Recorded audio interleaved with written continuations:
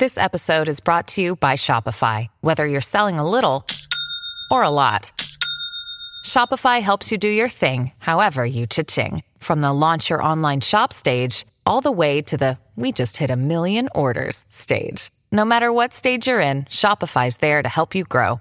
Sign up for a $1 per month trial period at shopify.com/special offer, all lowercase. That's shopify.com/special offer. The following episode is not suitable for those under the age of 13. Viewer discretion and parental guidance is advised.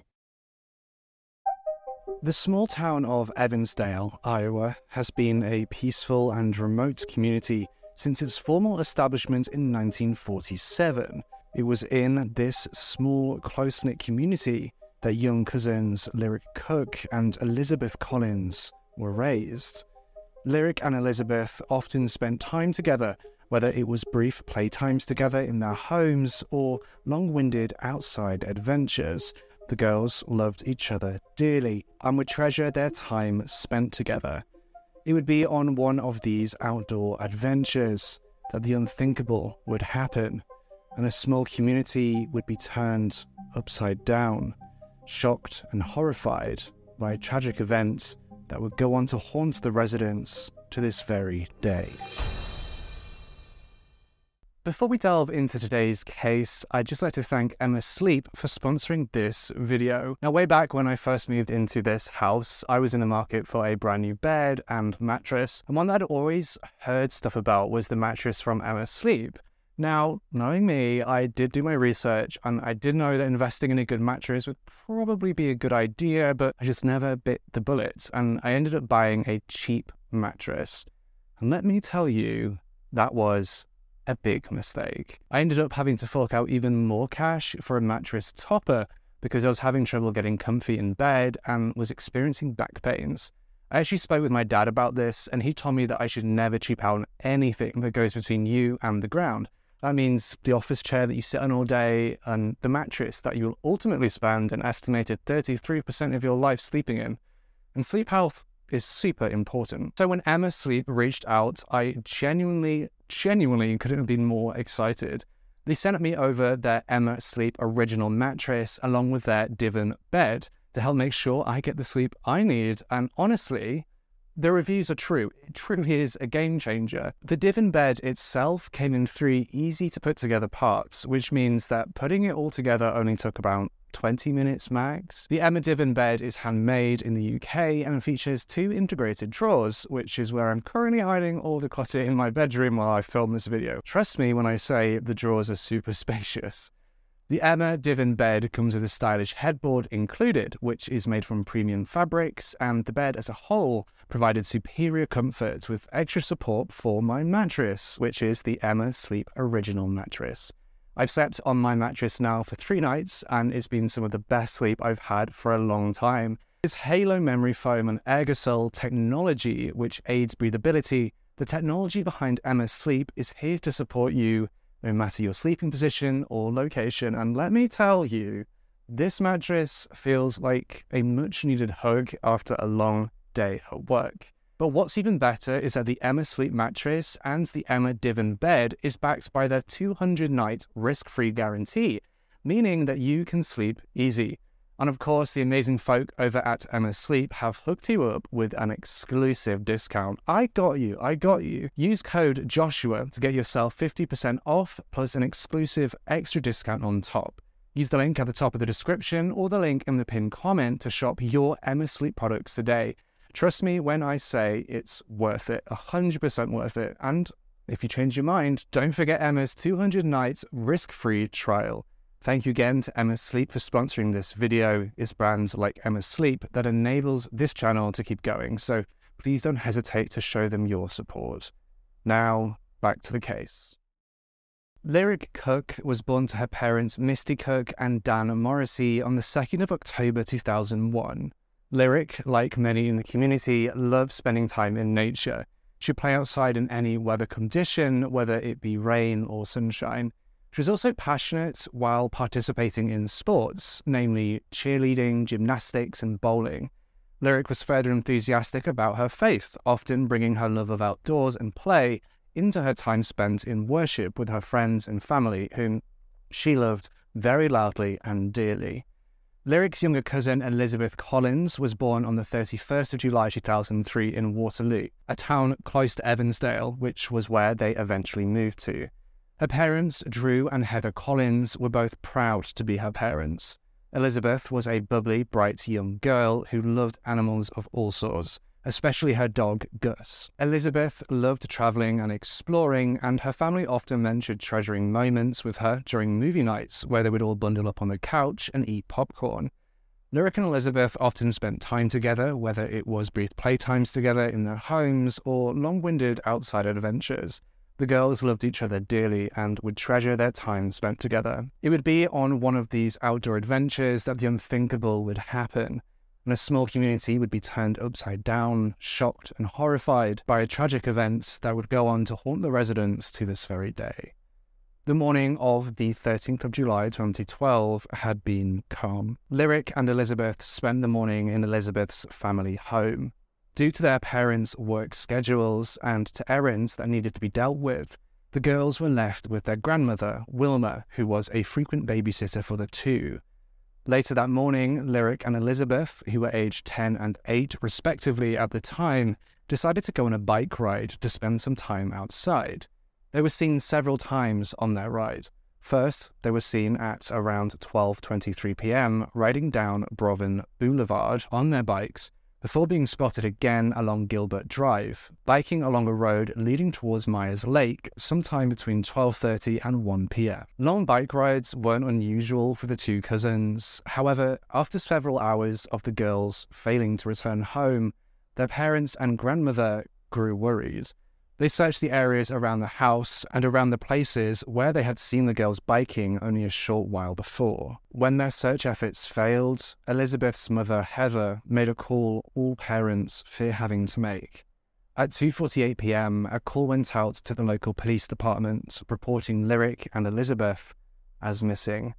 The reaction was immediate. Police, friends, family members, and members of the community sprang into action, searching every square acre of Evansdale. With Evansdale being quite small, only 4.06 square miles or 10.52 square kilometers, the searchers quickly found clues of the whereabouts of the young girls. A first responder aiding the search found both of the bikes that the two cousins had been riding along a biking trail on the bank of Meyer's Lake. Other belongings of Lyric and Elizabeth were found in the area as well. Police noted that additional evidence was uncovered in the area, but have not released those details as the case is still under investigation. One of the belongings, Elizabeth's bag, was found thrown over the fence separating the biking trail from the lake itself. What was also notable was what the investigators did not find at the location. Neither of the girls' shoes were found near the bikes or other belongings. This told investigators that the girls had likely not left their belongings there to get into the lake for a swim, as their shoes would have likely been left behind. The discovery of the girls' bikes and other items upped the sense of urgency in the searches. By now, hundreds of law enforcement personnel, first responders, and citizens were searching every land area of Evansdale that they possibly could, desperately hoping to find the girls. Their search continued long into the evening and early morning hours. With no sign of the girls aside from the items found by the lake and bike trail, local police called in for help. By 7 a.m. on the morning of the 14th of July, members of the Iowa Division of the FBI arrived in Evansdale to aid the search efforts. In less than 24 hours after their disappearance, Lyric Cook and Elizabeth Collins were on the mind of state authorities in Iowa. As the search of the girls continued into the weekend, local and state investigators began tracing leads in any capacity that they could. They began interviewing local registered sex offenders and administering polygraph tests to put pressure onto anyone they were interrogating. Now, it should be noted that polygraph tests are not admissible or usable in the court of law, as I've said so many times on this channel before. However, they are commonly used in police interrogations as a method of applying pressure to those being interviewed. Individuals hooked up to a lie detector machine might be more likely to be honest if they don't know any better. It's a really interesting technique that the police enlist to make a suspect feel pressured into revealing the truth, or at least that's the point of it. It was at this point that rumours and suspicion began to fall upon Dan Morrissey and Misty Cook, Lyric's parents. Now you see, both Dan and Misty had a criminal record, with Dan's being more extensive. News coverage at the time outlined crimes that Dan had committed and, consequently, was meant to go to court for in late July. And if found guilty, the charges against him had the potential to put him in prison for upwards of 15 years. Many of the infractions involved drugs, particularly marijuana and methamphetamine, with charges for possessing, using, dealing, and making the drugs among them. These, however, were not the worst of Dan's known offences. In July of 2011, Dan was arrested and charged with domestically abusing Lyric's mother, Misty. An article by CBS covering these charges said, quote, "He was arrested and charged with domestic abuse after police said he threw Misty Cook Morrissey to the ground, smashed her face into the floor, put his knee over her neck so she could barely breathe, and broke her finger." Both Dan and Misty were interrogated by the police, but were quickly dismissed as suspects. On the 20th of July 2012, a week after the disappearance of Lyric and Elizabeth, police called off the search of Meyer's Lake, with the captain of the Black Hawk County Sheriff's Office, Captain Aben, stating in a press conference, quote, "Investigators are confident that the two girls are not in Meyer's Lake. This case is now being called an abduction." As time progressed and weeks pressed on without any sign of the girls, the community did their best to continue supporting the families of Lyric and Elizabeth. Vigils, prayer services, and events were held to try to uplift the families, as the community held out hope that the girls would somehow return home. In an interview with a news outlet on the 10th of August 2012, Elizabeth's mother Heather said, quote, "The only thoughts that go in my head are positive thoughts. The girls will return home. Our time is not necessarily God's time, and we just need to be patient." A letter from the parents of both Lyric and Elizabeth was published by the Waterloo Cedar Falls Courier on the 13th of November, where their parents directly address their potential abductors and plead for their safe return, saying, quote, "We want you to know that we are praying for you to do the right thing." Unfortunately, weeks slowly turned into months. The community and families still held out hope that little Lyric and Elizabeth would somehow find their ways back home. Unfortunately, this hope would be in vain. On the 5th of December 2012, two hunters were wandering the quiet regions of the Seven Bridges Wildlife Area, a former county park in Bremer County, nearly 25 miles or 40 kilometers from Evansdale. Among the foliage of the secluded park, the hunters made a heartbreaking discovery: the remains of two young girls. They made a call at around 12:45 p.m. to local authorities to come and investigate the scene. The local investigators knew in their guts upon arrival who they believed the remains to belong to, and notified the Black Hawk's Sheriff's Department of the recovery, so the two departments would be able to collaborate easily if their theory was correct. DNA evidence from the recovered remains was sent to the State Medical Examiner's Office in Ankeny to determine for sure if the remains were the two missing cousins from Evansdale. In the meantime, the investigation into those who might be in the area began. The following day, Captain Aben held a press conference announcing that they were awaiting confirmation from the State Medical Examiner's Office on the identity of the two individuals, but felt certain the remains were that of Lyric Cook and Elizabeth Collins. The confirmation that the investigators, families, and community of Evansdale were all anticipating came to them on the 10th of December. The remains found in the Seven Bridges Wildlife Area were indeed those of 10-year-old Lyric Cook and 8-year-old Elizabeth Collins. Information regarding the suspected time and cause of the girls' death have still not been released, as this information being public could cause major issues for the still open investigation. It is common knowledge to many that children, especially younger children, are not likely to survive the first day after being abducted. A report by the Washington State Attorney General's Office notes that 88.5% of child abduction cases that they studied resulted in the child being killed within the first 24 hours. 76% were dead within the first 3 hours after being abducted. Because of this, many in the community had suspected the girls to be deceased. The confirmation of their deaths hit the small community like a shockwave. As the community mourned the now proven loss of Lyric and Elizabeth, investigators in Black Hawk County and now Bremer County pressed on. Investigators re-examined many of the sex offenders first dismissed as suspects earlier on in the case, hoping that they could find new clues or leads as to who could have been heartless enough to take the lives of two innocent young girls. Individuals on the sex offender registry in Bremer County were also investigated, as it became a theory that perhaps the person or people responsible had gone to Evansdale in the hopes of finding a victim to bring back. Despite this renewed effort, as 2012 faded into 2013, leads on the case slowly began to go cold.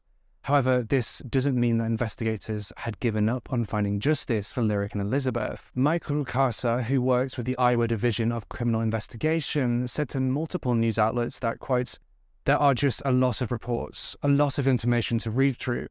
Now that there's been a little bit of a lull, we are able to start pouring through these reports and make those connections. With so many people desperate to have this case solved, many tips came in only to be lost in the shuffle.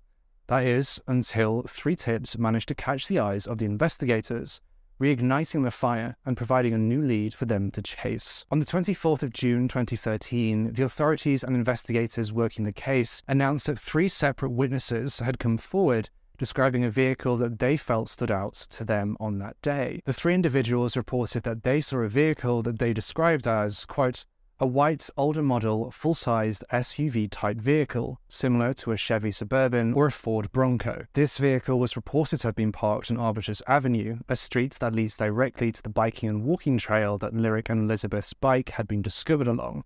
Officials released this information in the hopes that anyone else who had seen that vehicle that day might also come forward. They hoped that somebody had seen not just the vehicle, but whoever might have been driving or otherwise inside of the vehicle as well. Alongside this announcement came more news about the ongoing investigation. Officials were now exploring possible connections between the abduction and murders of Lyric and Elizabeth with another case of child abductions in Dayton, Iowa. The case involved the kidnapping of 2 young girls by a known offender, Michael Klunder. With so much information coming out publicly regarding the case, many questions arose. Could the person driving the white SUV have been the abductor? Were the Dayton and Evansdale cases related? Why did the investigators feel that the abductor of the other case could have been involved in both cases? That last question was a key one with quite an interesting answer. Hey, it's Kaylee Cuoco for Priceline. Ready to go to your happy place for a happy price? Well, why didn't you say so? Just download the Priceline app right now and save up to 60% on hotels. So whether it's Cousin Kevin's Kazoo Concert in Kansas City, go Kevin, or Becky's Bachelorette Bash in Bermuda, you never have to miss a trip ever again. So download the Priceline app today. Your savings are waiting. Go to your happy place for a happy price. Go to your happy price, Priceline. With everything you have on your plate, earning your degree online seems impossible. But at Grand Canyon University, we specialize in helping you fit a master's degree in business into your busy day. Your graduation team, led by your own GCU counselor, provides you with the personal support you need to succeed. Achieve your goals with a plan and team behind you. Find your purpose at Grand Canyon University. Visit gcu.edu. My light just died. Why did investigators feel that the abductor of the other case could have been involved in both cases?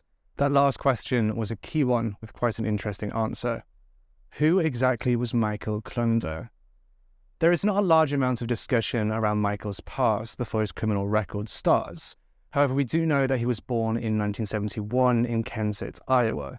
His parents were divorced when he was 10 years old, but other than that, his childhood was described by those who knew him as quite typical. He lived his life just like anyone else's age would have done until 1986. Only a few months after turning 15, Michael assaulted a fellow classmate, also age 15.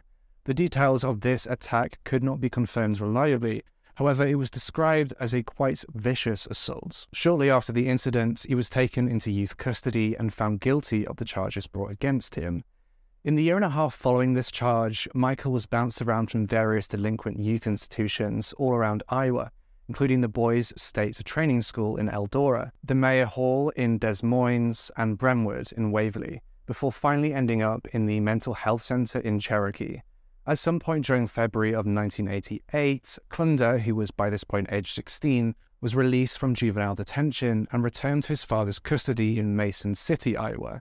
The following February, at the age of 17, Klunder commits his next violent crime. On the 22nd of that month, Klunder entered the home of his co-worker under the guise of needing to use her phone after his car had stalled. The co-worker instead offered to give him a ride, which he accepted. Before the two could even enter his co-worker's car, Klunder knocked her to the ground and attempted to choke her and assault her. Court records detail her struggle in those moments and notes that she had clear physical marks around her neck from the brutal attack. In March of 1989, Klunder was tried as an adult and found guilty of assault with intent to commit serious injury. The court records also show that he was charged with second-degree burglary. This burglary was said to have occurred on the 15th of February 1989, but no other details were found in regard to this particular charge. On the 17th of May the same year, Klunder was sentenced to 5 years in prison for the assault and 2 years in prison for the burglary, to be served concurrently for those charges after taking a plea bargain. Court records show that Klunder was considered for a shortened sentence in the following months. However, this was reported as dismissed after prison officials suggested that he stay in prison long enough to complete his sexual offender treatment program before being released. It is at this point that the timeline of Klunder's prison life becomes somewhat confusing and unexplained. Klunder remained incarcerated in the Mount Pleasant Treatment Center until February of 1991 when he was released. There are no details available as to why he was released, as his 7-year combined sentence should not have ended until 1996. It might have something to do with the sex offender treatment program mentioned before, but there's no clear explanation that could be confirmed. What can be confirmed is that as of December 1991, Klunder was living in Charles City, Iowa. He found a job at a recycling center and all was going well until the morning of the 16th of December when he lost that job. Later that day, mere hours after Klunder had been fired from his job, 2 3-year-old little girls are taken from the front yard of a daycare in Charles City. They were found later the same day in a garbage bin in Worth County, around 50 miles from where they were taken in Charles City. One of the 2 girls was mostly unharmed. Unfortunately, this was not the case for the other girl, a toddler. The other little girl was found quite injured with physical signs of brutal strangulation, so much to the point that there was a very serious worry over whether or not she would recover. She ultimately did recover, but was left with unimaginable trauma from the incident. Klunder immediately became the main suspect and was questioned. He complied at first, but quickly became uncooperative and fled the city after the interrogation, not to be seen again until he's located on the 24th of December in Houston, Texas. On the 3rd of January 1992, Klunder was returned to Iowa under police custody. The following day, his bail was set to $1 million in the Floyd County District Court to ensure he could not flee once again. Investigations around Klunder, as well as news coverage, ramped up until a breakthrough was announced. On the 10th of January, it was made public that Klunder was a suspect in yet another case, the assault of a 21-year-old woman in Rudd County, Iowa. This assault took place on the 15th of December, the year prior, one day before the kidnapping of the 2 3-year-old girls in Charles City. Klunder had been driving down Highway 18 in the early morning hours when he spotted her car and flashed his headlights at her, convincing her to stop. When she did, he lied to her, claiming she had a broken taillight and urged her to get out of the vehicle and check for herself. When she did, Klunder assaulted her and forced her into his car before taking off down the highway. The woman managed to get the attention of other cars on the road, flailing and screaming for help, and this scared Klunder. He decided to push her out of a still-moving car to distract the now interested drivers and escaped, only to be recognized later. On the 17th of April 1992, after only 2 days of trial, Klunder was found guilty of the kidnapping of the 2 toddlers, as well as the assault of the 21-year-old woman. By the 13th of August, Klunder had been sentenced to 11 years imprisonment for the assault of the young woman and 30 years imprisonment for the kidnapping of the 2 toddlers, so 41 years in total. Klunder, aged 21 at the time, was in prison once again. He was expecting to remain in prison until he was 62 years old. However, as we all know, this would not be the case. On the 25th of December 2011, Klunder was released on parole after only serving 18 of the 41 years he'd been sentenced to. The next 2.5 years were quiet for Klunder. There is not much information on what he was doing in this time, as he seemed to be doing relatively well. Some could have even believed he had been truly rehabilitated. But again, we have the advantage of hindsight. On the 12th of May 2013, Klunder was driving when he saw 15-year-old Kathleen Shepherd and her 12-year-old friend, who will remain unnamed in this coverage. The two were walking home from the bus stop after school when Klunder noticed them. He pulled over and spoke to the girls, offering them summer jobs mowing his lawn. When the girls said they weren't sure if their parents would allow it, Klunder offered to drive them home to get their parents' permission. The girls accepted his offer and got into his truck with him. He instead bound the girls with zip ties and drove them to a remote location, an agricultural facility where pigs were kept and processed. On arrival, Klunder separated the two girls, taking Kathleen to a separate location on the facility grounds. What he did to Kathleen in this time is not known. However, during this time, Kathleen's 12-year-old friend managed to escape her binds and run away from the facility. The young girl ran for help and was eventually aided and taken to the police. She was able to tell the full story to authorities, safe and physically unharmed for the most part. Kathleen, unfortunately, would not have the same fate. At some point after separating from her friend, Klunder killed the 15-year-old and disposed of her remains in the nearby Desmonds River. She would not be found until the 7th of June later that year. Her cause of death was determined to be sharp and blunt force trauma injuries. Klunder would not live to see Kathleen's remains found, however. On the 20th of May, the same day he'd taken Kathleen and her friend from the side of the road, he was found dead in his truck at around 8 p.m. Michael Klunder had committed suicide. At the age of 42, Klunder had committed his last egregious act and ended his life, a life filled with violence. When investigators were made aware of Klunder's actions in 2013 and the years prior, he became a large focus for the investigation around Lyric and Elizabeth's deaths as well. As mentioned before, he'd already taken 2 children at the same time before, with the case resulting in the children being found several miles away from where they were taken from. These connections were interesting to investigators, as those factors were present in Lyric and Elizabeth's deaths as well. The news broke that he was being investigated as a potential suspect for the case, and the sentiment throughout the community wasn't one of shock. Many had suspected that there could be a link as soon as the news broke about Kathleen and her young friend's abductions. Though on the surface, this might have been an open and shut answer to the case that everybody had been looking for, it simply wasn't. In 2014, it would come to light that both investigations, and more importantly, forensic investigations, showed that, to everyone's disbelief, Michael Klunder was not involved with the abduction of Lyric and Elizabeth. With Klunder no longer a suspect, information on the case began to slow. Later in 2014, during the 2nd annual Memorial Bike and Drive Race, an event to bring attention to Lyric and Elizabeth's case as well as other missing children's cases, Director of Safety Services in Waterloo County gave a very direct warning to the perpetrator of the 2 young cousins' case via KWWL's newscast. Quote, "We're coming for you, we're going to find you, and we're going to come get you." With the years creeping by, all updates on Lyric and Elizabeth's case came to a stop. There were no major breakthroughs or updates throughout the rest of 2014, nor the early half of 2015. No official word on the progress of the case would be heard until August of 2015.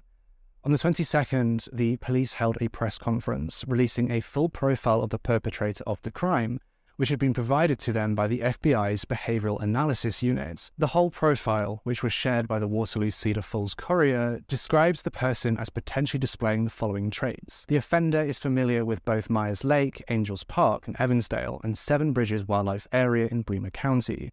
The suspect chose Seven Bridges because he or she was familiar with the area and knew it was secluded. The offender blends in with, and may be part of, the Evandales, Bremer, and surrounding communities. The suspects likely used, quote, quiet coercion to gain the girls' compliance into leaving Myers Lake, using a ruse or threats of violence, and that other possible characteristics include: the suspect may have been experiencing stress related to legal troubles, spousal problems, employment difficulties, financial strain, or mental health issues in July 2012. Suspect may avoid discussing the case or showing interest in the matter, but is likely following developments in the media. The offender may have attempted to abduct children or adults in the past. Following the disappearance, the suspect may have altered his, her, or their physical appearance, such as changing hairstyle and facial hair. The offender's vehicle may also have been altered with a new paint job or reupholstery. Alongside this, a $175,000 reward was offered to anyone who could provide information leading to the arrest of the person who took Lyric and Elizabeth, $150,000 of which was raised by the community of Evansdale through fundraising and donations. At this point, investigators were focusing on people who might have been very familiar with the Seven Bridges Wildlife Area, the park which Lyric and Elizabeth's remains were discovered. Police urged those in the community with knowledge of the area or who visit the area often to come forward and speak to the police so that they could help aid the investigation. Though they already had a list of those who they knew frequented the area, they hoped that many of them would come forward on their own. Even if those who came forward didn't have the information investigators were looking for, they hoped they could eliminate them as suspects to help narrow down their list of individuals of interest. On the 26th of July, then Evansdale Police Chief Jeff Jensen told the Waterloo Cedar Falls Courier that the case would never truly be considered a, quote, cold case, promising the case would continue to be worked on, regardless of how long had passed since the day of Lyric and Elizabeth's deaths. The case would not be mentioned again in major media until the 5th of February 2016, when investigators would remind the community via Who TV News that they were still taking tips on what was now being referred to as the Evansdale's Cousins case. In 2017, the community had not forgotten Lyric and Elizabeth, despite the lack of updates regarding the investigation of their case. Community leaders began to plan a, quote, Child Safety Day for the community, a day where child safety and abduction prevention methods could be discussed in depth. Parents were also urged to create code words with their children. These code words would only be known by the child and their parents, so children could be discouraged to get in the car with or generally interact with adults who couldn't tell them their chosen code word. These words would only be told to other trusted adults in case of emergency, such as picking the child up from school when their parents were unavailable. Another memorial ride and drive was also organised this year, another reminder that Lyric and Elizabeth were still on the minds of more than just their family members. On the 27th of July, investigators revealed that they'd interviewed over 1,000 people up to that date in the investigation of Lyric and Elizabeth's deaths. They also revealed that over 300 of those individuals alone were sex offenders, noting that a new lead was being followed regarding a sex offender living in Ankeny. The offender in question, Jeff Altmaier, who was aged 58 at the time, was caught attempting to lure children into his van, offering them $100 if they would get into his car with them. He'd attempted this in several locations in Iowa, putting him on the radar of several police departments throughout the state. Police also noted that 2 different individuals had confessed to abducting and killing Lyric and Elizabeth by 2017. However, both individuals were debunked as being able to have truly done so. They also reconfirmed to questioning press that Lyric's parents were still not considered suspects in the investigation. After July of 2017, all major updates on the case of Lyric and Elizabeth's deaths had stopped. There were no real discussions around the case in media or by investigators until this year, 2022. On the 13th of July 2022, an investigator working the still open case assured a local news agency, the Des Moines Register, that the case is still being actively investigated as much as it possibly can be. Though a decade has passed since Lyric and Elizabeth were kidnapped and murdered, the case remains open and investigated. Those working on the case are still taking tips regarding the case and are still working to follow up on any leads that could prove useful in the finding of the person or people involved with the deaths of the 2 girls. Old evidence has also been reinvestigated with new methods as they're developed in the years after the beginning of the case. Jason Ellison, an investigator who joined the case efforts in 2017, told the Des Moines Register that, quote, DNA technology, along with forensic genealogy and electronic forensics, have come a long way in the last 3 years or so. It's an exciting time in law enforcement for agencies that have cases similar to this. We're waiting for some technology or new information that will help us push the case forward. Scott Rieger, a special agent with the Iowa Division of Criminal Investigation, promised to all those worried about the progress of a case that, quote, it's an active investigation. This case is not sitting on a shelf somewhere gathering dust. Though the investigators have been hard at work after all these years, it can only bring so much comfort to Lyric and Elizabeth's families. Elizabeth's father, Drew Collins, told the Des Moines Register that, quote, I thought when they found the bodies that would have quick answers. But that being said, I do think time is definitely on our side. Technology is going to be on our side. Memories of Lyric and Elizabeth can be seen all around Evansdale, especially around Meyer's Lake, where extensive searches took place after the recovery of the girls' bikes in the area. Murals of the girls and of angel wings can be found throughout the new park area. On the 6th of February back in 2013, the park and trail near Meyer's Lake was renamed Angels Park to honour Lyric and Elizabeth and keep their names in the minds and hearts of those in the community. The park has been constantly upgraded and added to as the years go by, mostly funded by volunteers within the community. The day before the official renaming of the park, Chairman of the Evansdale Park Department told KCRG, a local news agency, that, quote, "There is a lot of memorials around the lake and throughout the bike trail in Evansdale. We thought if you're riding your bike or walking, it's a nice way to memorialize people that you don't want to forget." The 13th of July is known as Lyric and Elizabeth Day in Evansdale, where everyone takes time to remember the young girls for who they were. Though they died far too young, they left a deep mark on those who knew them and loved them, as their personalities were much bigger than they were able to show during their short time on this world. Lyric and Elizabeth were two beautiful souls who are still seeking justice to this day. I urge you to leave the families and other loved ones regarding this case in peace. However, if you do have tips or other useful information that you believe could be helpful to the police as they continue to investigate this case, please send it to Our Missing Iowa Girls at dps.state.ia.us. If you do send tips or information, please be sure that it is accurate and helpful, as to not misuse or waste the time of the investigators who are still very invested in bringing justice to these two little girls and getting that person or the people behind the disappearance and subsequent death of Lyric Cook and Elizabeth Collins. And that brings us to the end of this case.